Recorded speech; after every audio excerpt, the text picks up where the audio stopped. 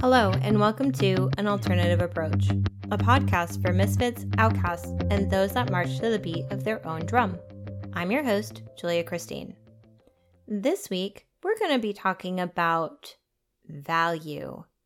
This might be a loaded topic for a lot of people, myself included, especially if growing up you didn't feel valued or you didn't feel seen for what you brought to the table, which may or may not have happened. Or it's not just you don't feel seen or like you don't have value.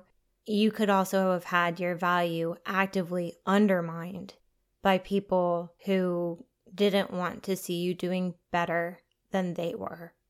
So let's get into it.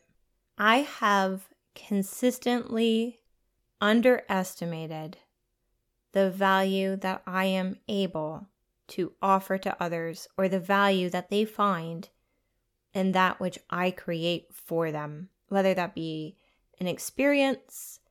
And maybe you've also had this where people love something about you and you're like, yeah, but that's just every day. Where you also don't see the value of what you bring to the table. But at the same time, I find value in others very similarly to what I'm being able to offer, whether it be a product, a service, an experience, a relationship, or even just a dynamic, right? A relationship dynamic that I value so highly in and from others. And yet when it comes to myself, I'm like, but really? So here's how we're going to get around this. And this is how I've been doing it, and I'm going to give this to you also. Maybe this will help you. When I am struggling to see my own value, I step outside of myself, and I try to look at myself as a stranger. If I was a stranger and what I was offering was being offered by somebody else, what value would I put to it? What would I see? Would I love it? Would I also find it valuable? Is it something that I would pay for? Is it something that I would really enjoy? Okay, how much would I be willing to pay? If my favorite person was to create an offer just like the one that I have, how much would I be willing to pay?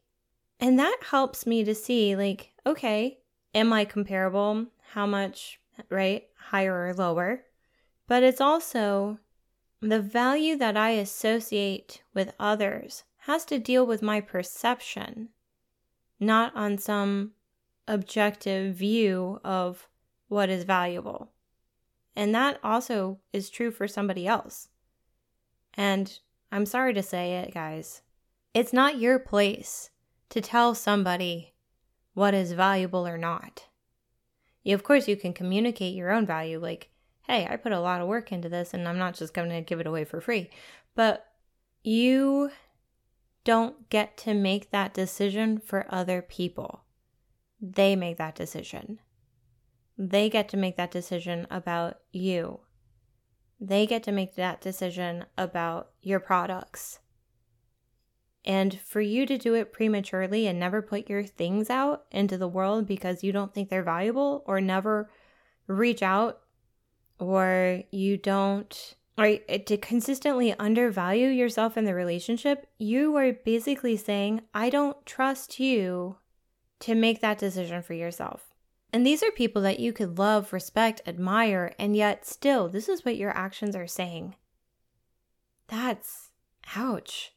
So this week's reflection question is, what is one area, whether it be a person, a place, or a thing, that you need to let go of the control of a perception of value? What is one area that you need to let go of that control?